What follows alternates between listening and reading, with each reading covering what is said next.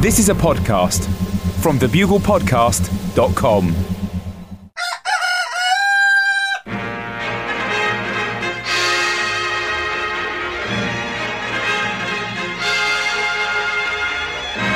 The Bugle, audio newspaper for a visual world. Hello, Buglers, and welcome to issue 226 of the Bugle, audio newspaper for this most unremittingly visual of worlds, for the week beginning Monday, the 4th of March 2013, with me, Andy Zaltzman, International Satirist of the Year in the balding late 30s ginger-haired Lap Stew Magazine Awards. I'm live in London, the city where angels can't be asked to tread. Been there, seen it, got to prioritise. And in New York City, the self-styled jack of no trades but master of fun. It's the pertinent pancake himself, John Oliver. Hello, Andy. Hello, Buglers. On Wednesday night, Andy, this Wednesday, I did an episode of a fantastic podcast called Star Talk with Neil deGrasse Tyson, who's a sensational astrophysicist and the director of the Hayden Planetarium here in New York. It was great fun, made even more memorable by the fact that the surprise guest was Buzz Aldrin, Andy. That's right, the Buzz Aldrin. The first one you thought of, not the second Buzz Aldrin who definitely doesn't exist. It was a truly mind-blowing and humbling experience to spend a few hours with a man who's walked on another planet. And it was even more of an honour to be zinged by him, Andy. Because at one point I said to him, joking, Buzz, I feel like you and I have just such a lot in common, the two of us. And he paused for a moment to let that statement sink in. And then he said, yeah, you're right. I had jeans on this morning as well, but then I put on a suit to come here. Boom! Boom! Zinged by an astronaut, Andy. That's a lunar slam. Houston, the zing has landed. What did he say about the moon? Well, he said he was, he's pretty unimpressed with it, Andy, because he says, he's been there, and he's one of the few people who I guess is allowed to be that jaded about it. He wants to go to Mars now. He wants nothing to do with the moon. Yeah. He's a Mars man. Right. Well, we'll have more on that later in the show. You've queued that up beautifully, John. So this is Bugle 226. It's the first Popeless Bugle. Well, we're in the interim between Popes. So for the first time ever, whilst no one's looking, all of you Buglers are allowed to listen to this Bugle whilst wearing as many condoms as you want. This is Bugle 226, which means we've now done as many Bugles as the number of rewrites Steven Spielberg did on the script of Schindler's List before Universal would let him make it. Man, he really wanted that dinosaur scene in there. No, Stephen, we just don't think it's in keeping with the rest of the film. Oh, come on! Roar! Steggy wants to eat a Nazi! Roar! Stephen, it's just Stegosauruses. Well, for a start, they don't eat animals. They were herbivores. Roar! Nazis so bad, even Steggy eats a Nazi! Stephen, look, we love the screenplay that Stephen's Alien has given us, and we love most of your ideas for how to put it into action. It's going to be very touching, yet harrowing exposition of one of the most difficult historical subjects for film. So it's just, we'd really rather you made... Are you saying you're glad Hitler was not eaten by a Stegosaurus? That sounds like what you're saying. No, Stephen, it's just that we think that as a coherent whole, the film does not need dinosaurs. Need? Did Jaws need a shark? No, but it did help. Roar! Himmler and ketchup! Crunchy, crunchy, squelchy! Roar! Stephen? Roar! Oh, come on, they deserved it. Yeah, they did deserve it, Stephen. That's not really the point. Can we save the dinosaurs for the Nuremberg trial sequel? Roar! Yes, Bose. Good. Now, one more thing. The scene with the leathery alien creature with a long neck and bony fingers. Oh, you! I'm not taking that one out! How'd you not let him shoot it, Andy? Make the decision in the edit. Let him shoot the scene. 4th of March, this week beginning 4th of March 2013. 33 years of Bobby Mugabe in charge of Zimbabwe. From the frying pan of imperialism into the fire of dictatorship. 120 years since science whiz Nikola Tesla gave the first demonstration of radio, in which he hosted a phone-in previewing the forthcoming baseball season, and a New York Giants fan rang in to say that the Boston Beaneaters were shit and that the Giants were definitely going to win. And the 250th anniversary of the invention of the pickled cucumber, when the Russian vegetable seller Yevgeny Gherkin, trying to promote his new season cucumbers, fell into a vat of vinegar. And when he was fished out an hour later, his relieved wife, Olga Gherkina, kissed him vigorously and said, You taste lovely today.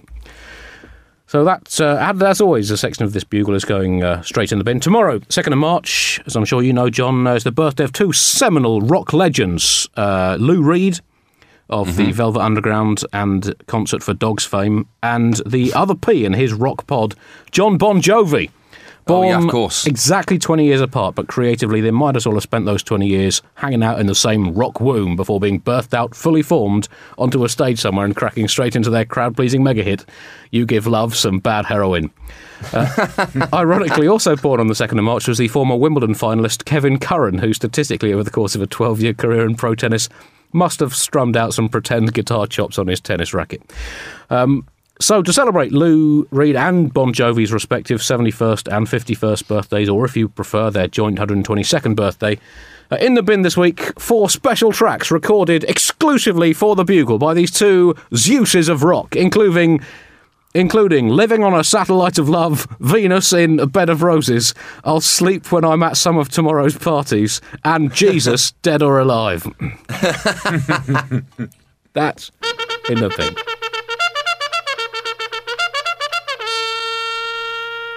Top story this week, give me a mess. Mess, give me poverty. Poverty, give me Islamic insurgency. Islamic insurgency, give me a painful history of colonialism. Painful history of colonialism. What have you got? Mali! It's Mali news now. Africa. Andy, it's the wonderful land where humanity originated and where humanity has frequently attempted to destroy itself. It really is a place of limitless potential, very much like the snooker player Ronnie O'Sullivan. Incredible talent, but it's got its problems, Andy. And Mali is experiencing what most human rights watchers would describe as an Islamic militant cluster. For a while now, the international community have tried desperately hard to solve this problem by ignoring it as ferociously as they can and hoping that it goes away, crossing their fingers, Andy, until they nearly break. But unfortunately, that tactic, which has been so popular in the past, for some reason, just doesn't seem to have worked out this time again. Quite a lot has been happening there over the last month, but you wouldn't know that if you watched most of the news on television, which has preferred to cover stories about cats getting stuck in dishwashers and things like that. If not that, something closer to that, then really you have to be comfortable with. Yeah, the desert-based terrorism-related crisis that was maybe not all the rage a few weeks ago, but at least some of the rage, has been rumbling on like a dieting glutton's stomach. And although the Al-Qaeda-related terrorists, were initially repelled, according to reports, they've now established mountain strongholds in the lawless northern area of the country. Oh, changez le disque, Al-Qaeda. Is that all you've got? So, pipe down, fellas. Yeah, now we seem to have been repelled by armed forces and not really got too much PR traction with the public for whatever reason, so we need a plan B. Anyone? Yes, Yusuf. Boss, how about establishing a mountain stronghold in a lawless area? Oh, hang on, Yusuf, let me guess. Fit it up with caves, tunnels and landmines from where to run a guerrilla war with no foreseeable end. Have you been reading my notebook, boss? Remind me never to go on a skiing holiday with you, Yusuf. Come on, fellas, I just feel creatively we've been there and done it. Any takers for running for office through democratic channels? OK, I see I'm on my own on this one. OK, we'll go with Yusuf's plan. Andy, let's pause to just acknowledge an outstanding Malian Islamic militant impression there. Yeah. Well, I mean, that's it. They're in deep cover, aren't they? You went through the gears there. So let's bring you up to speed as to what's been happening. Initially, the French military got involved, and I know that sounds like a grammatically incorrect statement. The French military historically doesn't really like to get involved in anything, Andy, unless it's a surrender competition or a bake-off of some kind. Both of which they've proven themselves to be excellent at in the past. Outstanding track record, Andy. America has really got its claws into you, John. To be honest, this particular gripe was there before I moved here, Andy. It was just exacerbated. The French have been going from town to town over the last few weeks and clearing the militants out.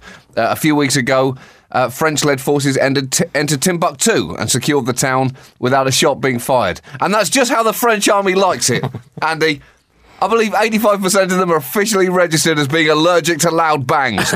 You're right, that one may have had an American influence to it.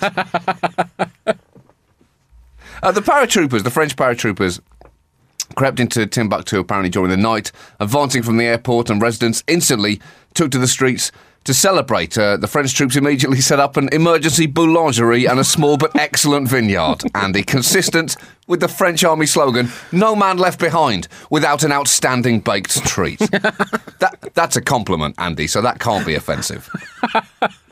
They can bake, is what I'm saying. Testify. I mean... That's just a fact. Yeah, I mean, you can't argue with that. They're outstanding bakers. Yeah.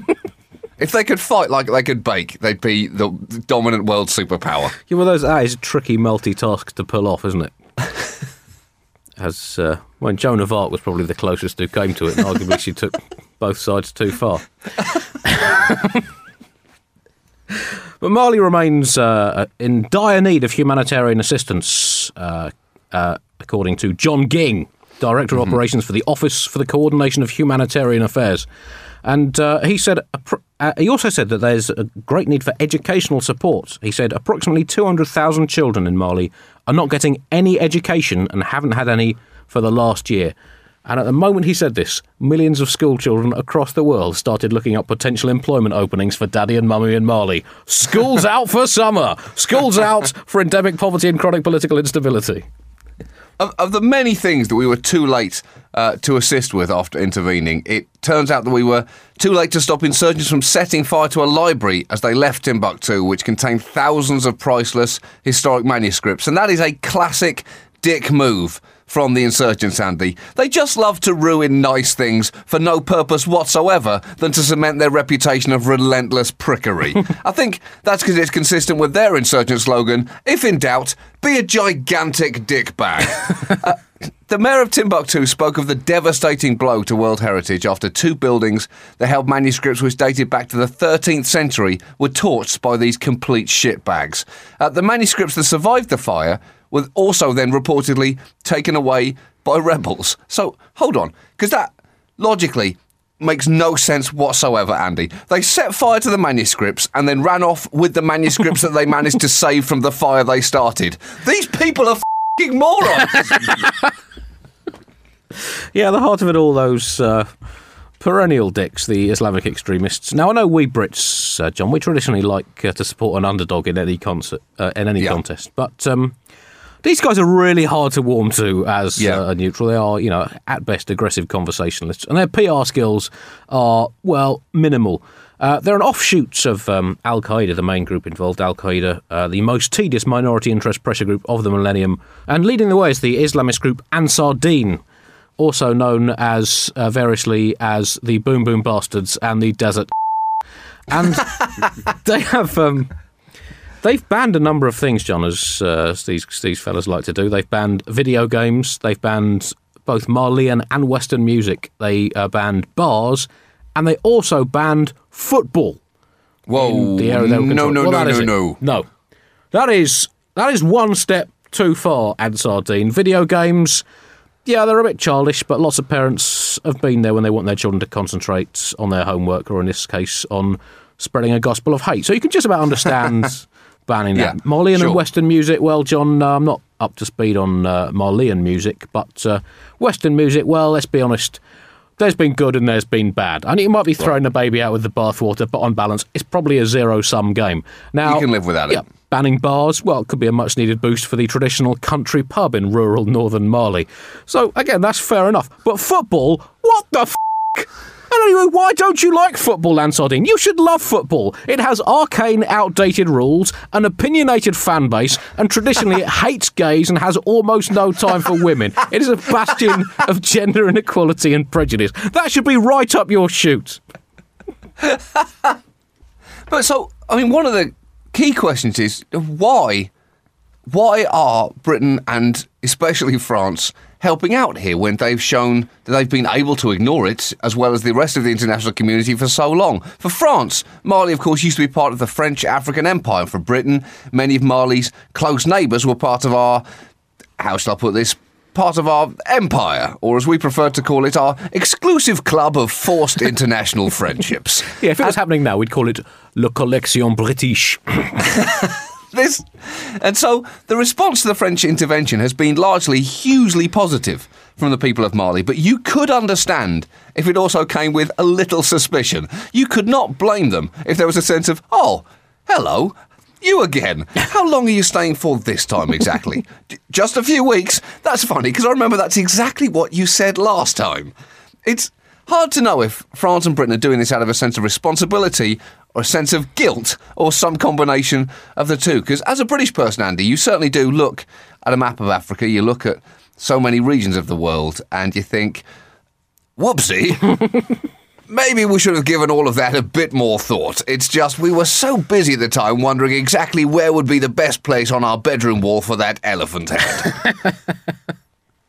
So I guess in that context, John, with the threat of an Islamist takeover rearing its plug-ugly head, intervening was ethically the very least we could do. And politically, the very most we could do. Now, the latest is that after this intervention, France is making it clear that it would like to start pulling out its 4,000 troops by March. Oh, that's this March, Andy, the one that is happening as of today. That March, the March that we're in now. It wants planning for a transition to begin now so that a handover can be fully completed by April. That's this April, Andy, the one that starts in just over 4 weeks. And the French Foreign Minister said, from the moment the security is assured, we can envisage, without changing the structures, that it can be placed under the framework of UN peacekeeping operations. Wow. Again, Andy, it is amazing how quickly an intervention can be completed when there are not massive amounts of natural resources involved.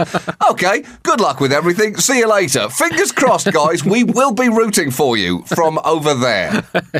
Yes, we're quite all right for sand, thank you. Yeah, because things are by no means OK over there, as you mentioned, Andy. And we may be rolling out the mission accomplished banner with a W. Bushian level of prematurity. The Nobel Prize-winning writer, Wole Soyinka, said a rather beautiful sentence about this rather disturbing situation, talking about the kind of pointlessness of this kind of Al-Qaeda offshoot. He says, the world is facing viral mutations of the human psyche. Now, it's assumed he was referring to the terrorist threat in Mali. It is feasibly just read a step-by-step explanation of the global banking crisis. It's even possible that he had just watched The Love Guru. But any of it, it's still a nice phrase, a lovely phrase. Andy, how can you see the crisis in Mali, the world's banking collapse, and then use those things to throw a punch about The Love Guru? Well, you do not understand what you're messing with, They're all part Andy. of the same continuum, John. They're all, they're all basically avoidable atrocities.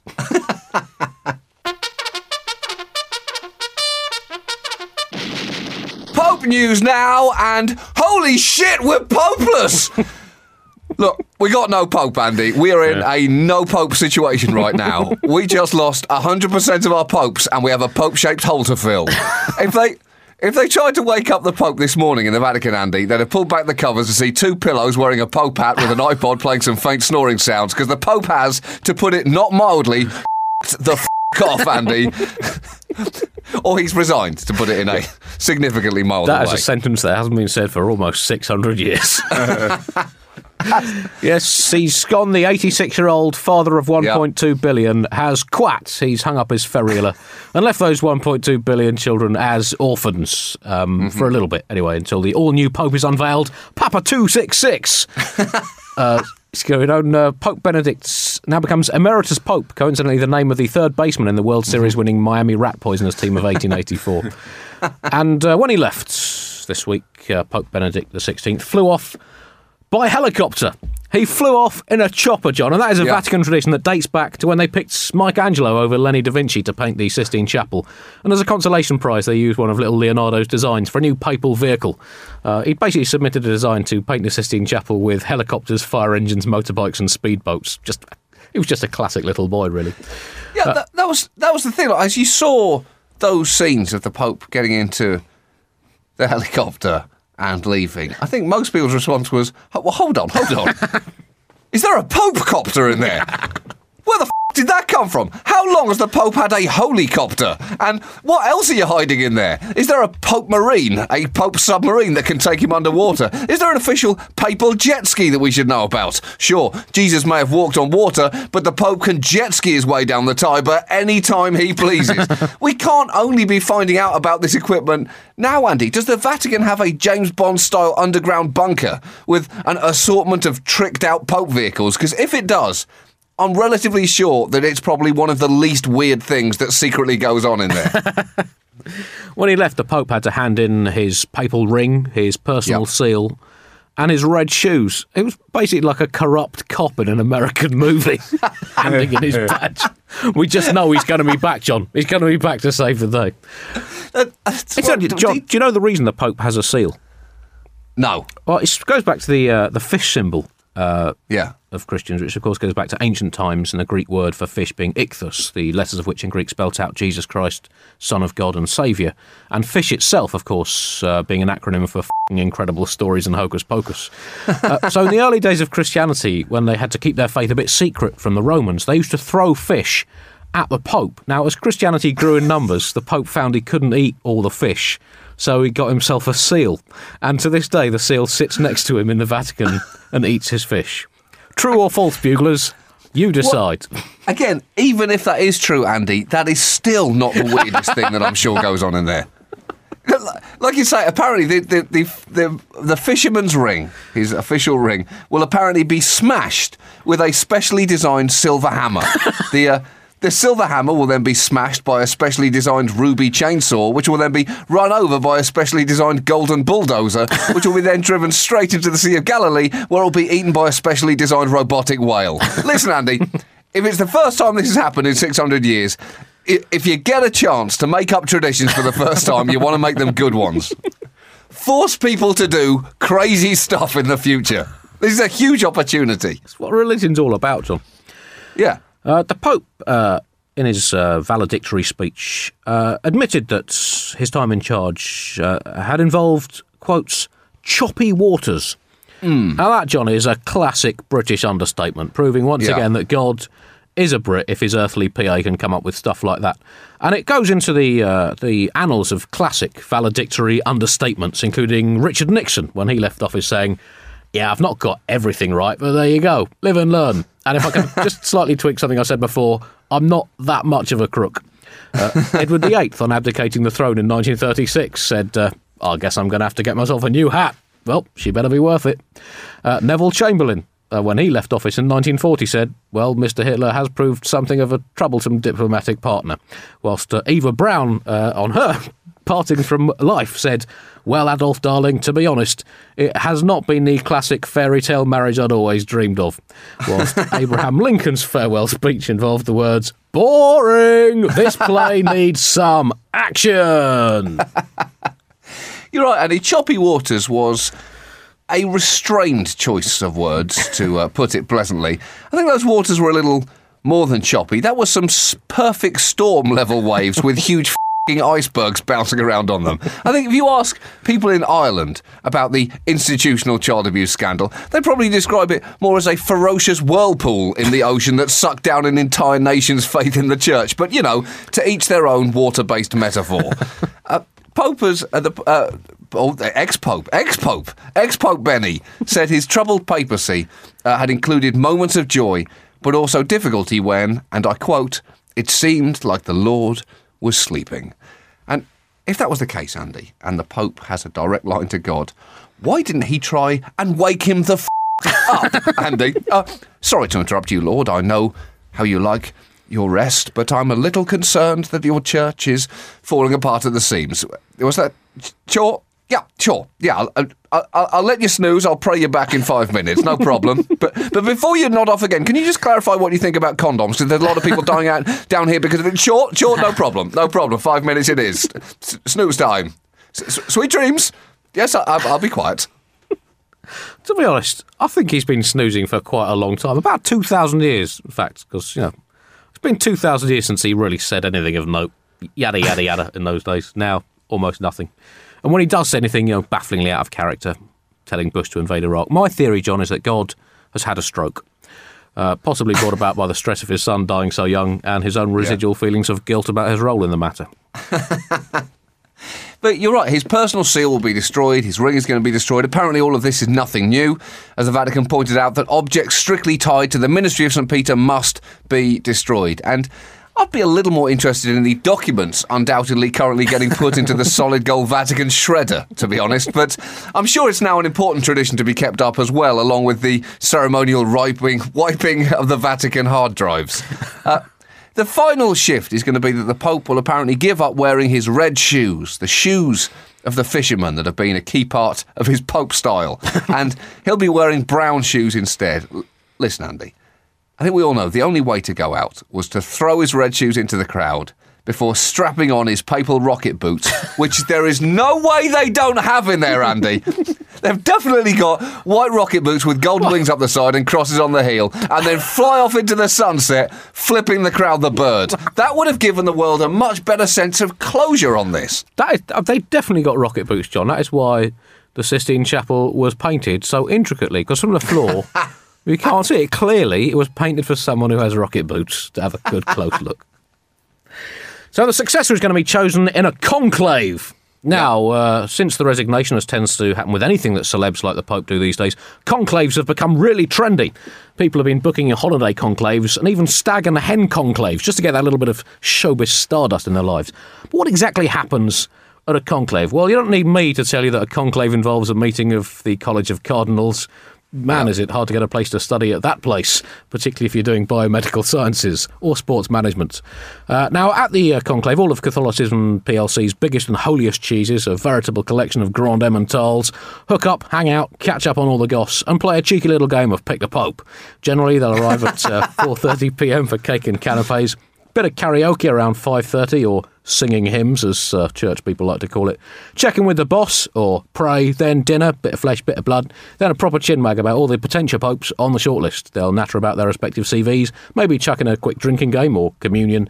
Then they'll rate all the possible pontiffs out of 10 and knock off the best and worst marks, make sure no one has a wireless link up to a Malaysian betting syndicate under their mitre, and bingo, we have a winner. And then party, party, party. Sorry, I mistyped that. Pray, pray, pray. And one of the biggest jobs facing the new Pope, John, he's going to have to choose a name, which, most of us don't generally have to do. Cardinal Ratzinger chose Benedict the 16th Benedict, although one of them was disqualified. Benedict the 10th viewed as an anti-pope, leading Benedict's in third place, bronze medal, with 15 popes behind John, 21 Pope Johns.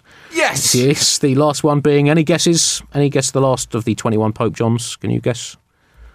John Paul? No, he was John. He was the second of the John Pauls, John. I'm just looking for pure Johns. We're taking the Johns. We're taking the JPs as well, the Johns. The last and 21st Pope John was John the 23rd, because there were two Johns. That John the 16th, another anti-pope, and John the 20th, who didn't exist.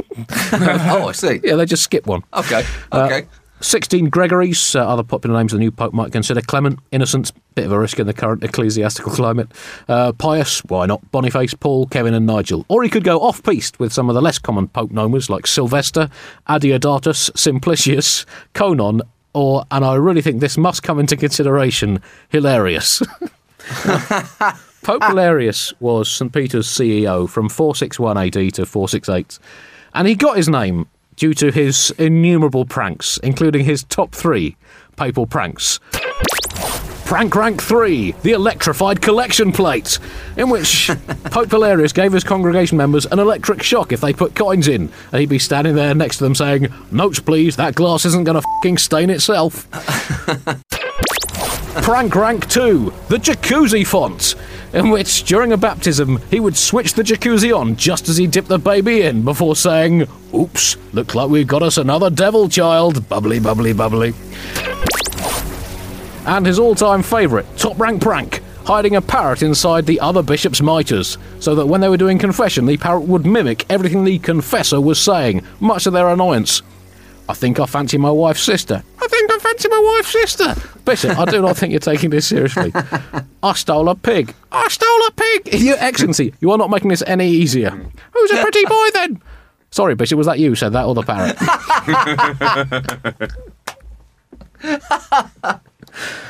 Now, of course, the new Pope could be set to come from outside Europe, as we discussed the other week. Cardinal Odilo Scherer from Brazil, 25-1 to pull on the papal briefs, so we could even have a Popal Dino the First, John. Yes, that's what I want. Other betting, 5-2 favourite, Ghana's Peter Turkson, actually, as his name suggests, the son of Peter Tork, the keyboardist from the 1960s band The Monkees.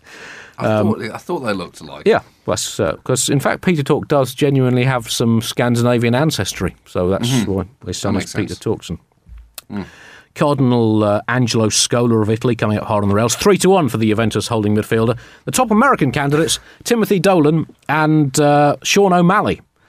Both 33-1. Dolan, I believe, related to Mickey Dolan's of Monkeys as well. 33-1. Looking a long shot that the crowd in St Peter's are going to be chanting USA, USA anytime soon. The top British runner, Cormac Murphy O'Connor, way out at 150-1. He's going to need a 1967 Grand National style pile-up to sneak home there. Others listed in the betting, as I checked this morning, Bono, the Archbishop of Stadium Rock at 1,000-1. And only 1,000. Yeah, and congratulations to the betting website I looked at. Richard Dawkins, the prominent and vocal atheist, and his quoted odds to be Pope were charmingly set at 666-1. But that makes him, in current betting, 3 times more likely to be Pope than either Madonna or Silvio Berlusconi. Right man, right place, wrong sanctuary. We all take on jobs, don't we, that we've not necessarily wanted to do, but money has talked. That'd be an interesting one for Dawkins. Yeah, I think that's right. I think the he could do it. ultimate sellout. Yeah. Well, so that's the problem with when you're a man like that. You're generally preaching to the converted, aren't you? Preaching to people who already agree with you. So I mean, that could. Well, in terms of job swaps, that could be absolutely sensational. It's a great Channel 4 documentary. Bugle feature section now, and bonkers billionaires. And, well, it's been a terrific week for crackpot billionaires, or millionaires even, making massive claims for things they're about to do. Dennis Tito, the former space tourist, has announced plans to send a couple to Mars and back in a privately funded mission within 5 years. This is sensational news. It's a bold move, Andy, because the technology for it does not really exist. But you know what? It didn't when they went to the moon, Andy. And confidence is 98% of science. That's right. Or it certainly is for a confident scientist. If you show space the slightest hint of doubt, it is going to be all over you like a rash. Yeah, that's right. Taking advantage of Mars being at its closest point to Earth in the two celebrity planets' respective orbits. And that's good, isn't it? Because when you're spending £2 billion on a trip to Mars, you're going to want to save a bit on fuel. But there is a risk, John, that because the two planets are at their closest point, the Martians will probably be thinking exactly the same thing. And there could be easily a mid-space collision. Now, manned space travel, as I'm sure you discussed with your buddy Buzz this week, is one of the very few branches of science and technology that has not advanced in the last 40 years. In fact, it's de-advanced. 6 moon landings in 4 years, kicking off with Buzz and Neil Armstrong, and 0 since then. Now, if telecommunications had made the same progress moon travel has made since 1972, we would all still be carrying yoghurt pots joined together with string around. The only things that have stagnated or regressed at an equivalent rate are party politics, democratic discourse, table manners, and how hot film stars are. So, Tito is planning to take a pair of old biddies to Mars, or at least a mature couple. And the mission's going to last 501 days, going to require 1,400 kilograms of dehydrated food, and 28 kilograms of toilet paper. Now, if I'm on that couple, I'm going to want to negotiate that up a bit, just to be on the safe side, because some of that dehydrated fruit, it can go, well, I mean, we've all had dried apricots, it can go straight through you like Stalin through a poetry club. Well, that could be the best description, the best analogy for the digestive system that I've ever heard, Andy. Oh, like Stalin through a poetry club, and I do not say that lightly. Keep me away from jalapeno peppers. They are a digestive hand grenade. They will come as close as 100 miles from the surface of Mars, but will not actually land on the red planet. And the aim is basically to slingshot their way all the way around, like they did with Apollo 8, which could take people to Mars for a fraction of what it would cost NASA to do it. Especially because NASA primarily would have more interest in doing it safely, I think. Dennis Tito is not encumbered by respect for human life. But I'm not even saying that entirely as a bad thing. I still think it's an amazing idea. One of the people involved in this Mars 500 project, Jane Poynter, admitted that it would be challenging for the couple, and the selection process would attempt to find, quotes, resilient people that would be able to maintain a happy, upbeat attitude in the face of adversity, which, it's going to put a bit of strain on a relationship. 500 days in a rocket. She said, we want the crew of the vehicle to represent humanity. We want the youth of the world to be reflected in this crew, and for girls, as well as boys, to have role models. Well, that's a dangerous road to go down, John. Sure, you want to represent both of the world's leading genders, but what about religions? How are the Christians or the Jews, the Muslims or the Hindus or the paganists going to relate to this venture if there isn't one of their team on board? And if there's two people from opposing teams, well, it could get a little bit spicy. And what about football fans, John? What if they pick a couple of Man United fans? You're instantly alienating all the Liverpool fans from this. Those phone-ins are going to light up. And so they're looking for a tried and tested couple, John. Now, we've been doing this podcast for 5.5 years. We've been working together for several years before that, since the early Johnny Dynamite days. I'd say, we probably qualify as a tried and tested couple. Let's give it a shot. And if they're looking for two people who can take being alone for 500 days in space, well, we've had some gigs that felt like that. So you could do a lot worse. A lot worse, Andy. We might need some more toilet paper with the amount of bullshit that's going to be flying around. But still. I think we'd be spending that entire journey trying to come up with the stupidest possible thing to say when we landed. I've got something that might put you off the trip, John. Yep. What? You can't take your dog. No, you're not allowed to take your dog. The Soviets tried that, and the dog got overexcited and pressed the blast-off button before his owners got in. I just wonder how you'd feel when, you're sort of 2 days past the moon, and Andy gets that twinkle in his eye. That precedes just one thing. Oh, no. The first to pun your way all around Mars. That is a shame that Neil Armstrong didn't crack a pun when he tripped on the moon. Yeah. So why is it that Tito's looking for an older couple? I guess a number of possible reasons. You need to be secure in your relationship. If you're going to spend 500 days together, if you flirt unsuccessfully on day one, the next 500 are going to get progressively more and more awkward. You can't have any body image issues with each other. You don't want anyone saying, does this helmet make my head look big? And also, most importantly, it's because Dennis Tito wants to be able to broadcast this mission. He does not want a pair of newlyweds banging all over his spaceship.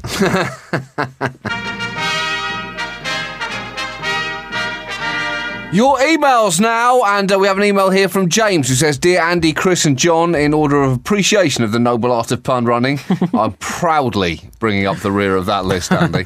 On Sunday, the 14th of April 2013, I'll be running my first ever marathon. Whoop-de-f***ing-do, you might say, and you'd be right.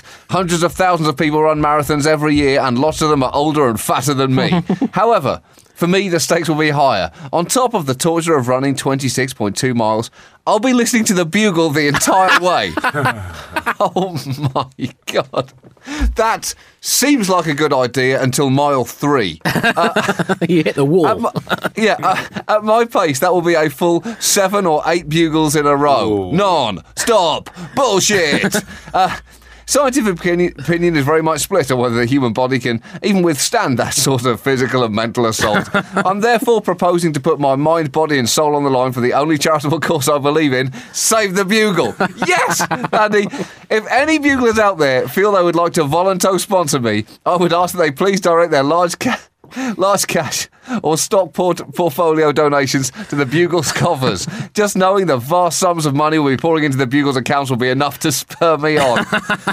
I'll be saving up fresh Bugles between now and the marathon without listening to them. Oh, great. So that I get only the freshest bullshit in my ears for maximum effect. If, therefore, at some point at the end of March, you could please sling some suitably barbed insults at me as I hit the hard miles of the second half of the marathon, I'm sure they'll spur me on to the finish. Your humble listener, James Gilbert. That is... Run, James! Run, man, run! Sprint hard for the first 5 and then coast. That is the key with a marathon. That's terrible advice, James. Do not. I hope you're already not sprinting. That is the worst thing you can do. He's not going to make do is eat as big a meal as possible just before you start. Like 20 miles to 25 and a half miles is the maddest I've ever been in all my life. It is like torture. If he is bugling at that time, going Good luck to him. We cannot be held responsible for what happens. No. Yeah. But if you do want to sponsor James in his heroic effort to simultaneously run a marathon and listen to the Bugle, then thebuglepodcast.com. It's all there for you, Buglers. Keep those voluntary subscriptions coming in. And do keep your emails coming into info@thebuglepodcast.com. And check out our SoundCloud page, soundcloud.com/the-bugle. Sport now, and US relations with North Korea have been a little tricky lately, Andy, but thankfully there's been a bizarre breakthrough of some sporting diplomacy, as this week North Korea welcomed Dennis Rodman and the Harlem Globetrotters to Pyongyang. Let's just pause for a moment, let that sentence sink into our ears. They were apparently there with Vice magazine, who were shooting a documentary for HBO. Apparently, this was able to take place because Kim Jong-un is a huge basketball fan. The details of the trip have been understandably sketchy so far, but I can only hope that if the Supreme Leader suddenly fancied a pick-up game with the Harlem Globetrotters, they had the good sense to find a way to lose that game, Andy. I know it won't have been easy, but I hope they were able to get that chubby baby to dunk on them, even if they had to hold him up to the basket themselves. And a quick word of advice to Mr. Dennis Rodman. Andy, please, Dennis, for the love of God, I hope you took it down a notch while you were over there. Remember, these people live in the most austere, isolated, homogenous place on the planet, and frankly the sight of a 6.5-foot blonde African-American guy with multiple piercings and eyeliner may be sensory overload for them. Well, I mean, you'd expect him to be good because, of course, as we know, Kim Jong-un's dad, Kim Jong-il, was absolutely terrific sportsman, world record-breaking golfer. The best. And I believe, in fact, in basketball, he once scored 270 points in a game and also got 120 rebounds. So, yeah, so it's in his blood. Performer. Yeah. Well, that's it for this week's Bugle. Thanks very much for listening. There's nothing else to say, really. That's wow, that really petered out, Andy. I'm absolutely done. That is not how you sprint finish. Bye. I had a bullshit peak early on in this episode. Wow. That is a low energy flame out. Yeah, do subscribe if you can be asked. Okay. And I'm checking out some samples for the merch next week. Oh, good. So this is now That's good. the ruthless commercial machine that is the Bugle. Yeah. Or 5.5 years after its founding, a year and a quarter after it went independent, the merch is imminent. So, these are historic days we're living in.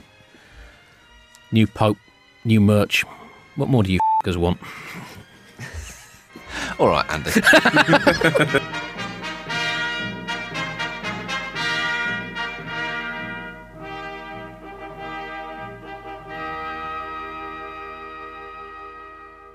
Hi, it's producer Chris from The Bugle here. Did you know that I have a new series of my podcast, Richie Firth Travel Hacker, out now? It's the show where Richie Firth and I talk about how to make travel better in our very special way. In this series, we discuss Lime bikes, Teslas, the London Overground, and a whole bunch of other random stuff that possibly involves wheels or tracks or engines of some variety. God, what a hot sell this is. I mean, you must be so excited. Listen now.